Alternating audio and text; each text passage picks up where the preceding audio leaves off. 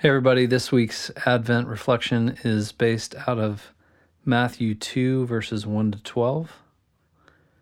Now after Jesus was born in Bethlehem of Judea, in the days of Herod the king, behold, wise men from the east came to Jerusalem, saying, Where is he who has been born King of the Jews? For we saw his star when it rose and have come to worship him. When Herod the king heard this, he was troubled, and all of Jerusalem with him.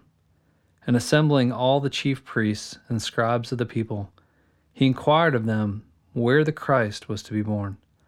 They told him, In Bethlehem of Judea. For so it is written by the prophet, And you, O Bethlehem, in the land of Judah, are by no means least among the rulers of Judah. For from you shall come a ruler who will shepherd my people Israel. Then Herod summoned the wise men secretly, and ascertained from them what time the star had appeared. And he sent them to Bethlehem, saying, Go search diligently for the child, and when you have found him, bring me word, that I too may come and worship him. After listening to the king, they went on their way, and behold, the star that they had seen when it rose went before them until it came to rest over the place where the child was.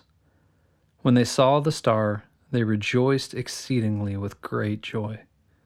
And going into the house, they saw the child with Mary his mother, and they fell down and worshipped him. Then, opening their treasures, they offered him gifts, gold and frankincense and myrrh. And being warned in a dream not to return to Herod, they departed to their own country by another way. This is a reflection on the scripture I just read, titled Wise Men from the East. It's out of a book called The Dawn of Redeeming Grace by Sinclair Ferguson. Without warning, Matthew has suddenly transported us to a scene hundreds of miles away from Joseph and Mary. Now we are watching a group of wise men whose adventurous story still captures our imagination. Bethlehem shepherds, by comparison, were two a penny. The church has never shown any real interest in their names. But in the Christian tradition, the wise men have become three in number and have turned into kings, and had even been given names: Casper, Belshazzar, and Melchior. But who were they really? They were magi, traditionally translated as wise men. They were scholars, ancient philosophers. They were pre-scientific scientists of antiquity, observing the cosmos and keeping meticulous records of what they saw. Part of what drove their interest was the conviction that the events in the natural order influenced human life. They believed that the heavenly world above them disclosed significant truths about the shape of history around them.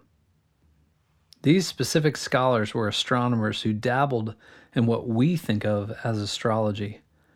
Lest we think of them primitive by comparison with our sophisticated modern society, we should note that the popular press is much happier to give space to daily horoscope than it is to give space to daily Bible exposition. That can only be for one reason. That's what people want. These scholars had observed a star which they had not noticed before.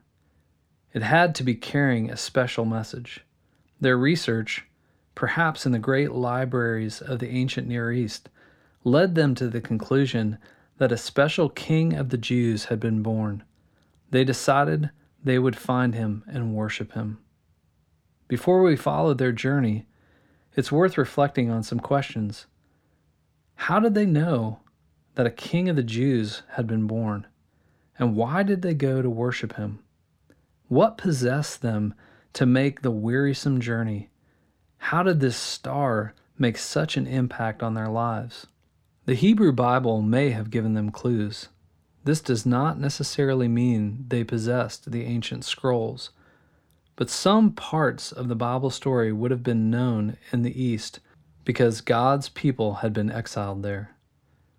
From their ancient records, therefore, the wise men may have known about the pagan prophet Balaam. he with the speaking donkey in Numbers 22. He came from Peor, in the region where centuries later Nebuchadnezzar defeated the Egyptians at a battle of Carchemish. Balaam was summoned by Balak, the king of Moab, to pronounce a curse on Israel. Instead, he prophesied, "I see him, but not now. I behold him, but not near. A star shall come out of Jacob, and a scepter shall arise out of Israel." Numbers 24:17. Here was a pagan prophecy about a star somehow related to the Jewish people, which predicted a new king. Perhaps the story of Balaam was still remembered in the traditions of the wise in the ancient Near East, and now, in the night sky, there was a new star. There's another biblical story these scholars may well have known.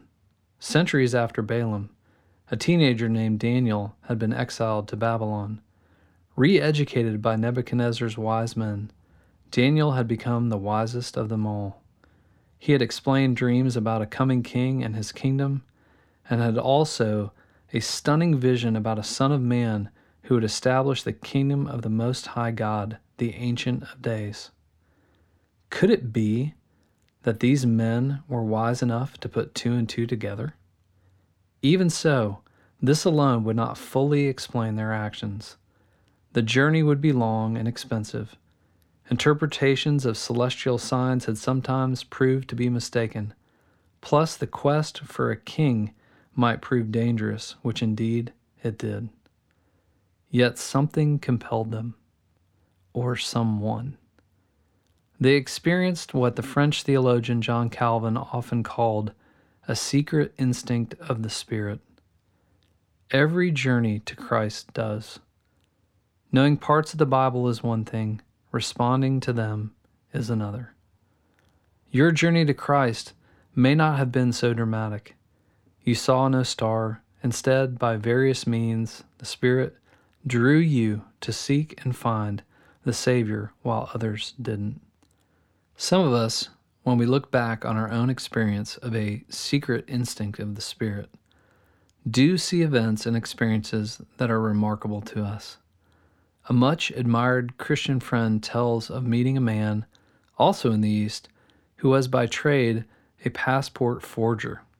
He purchased stolen passports and reworked them.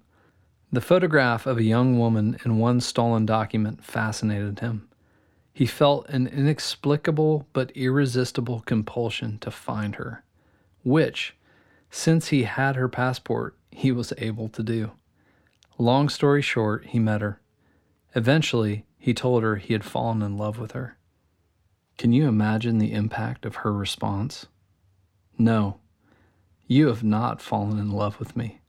You have seen Jesus in me, and he has been calling you to himself. It was true, and the one-time passport forger came to faith in Christ.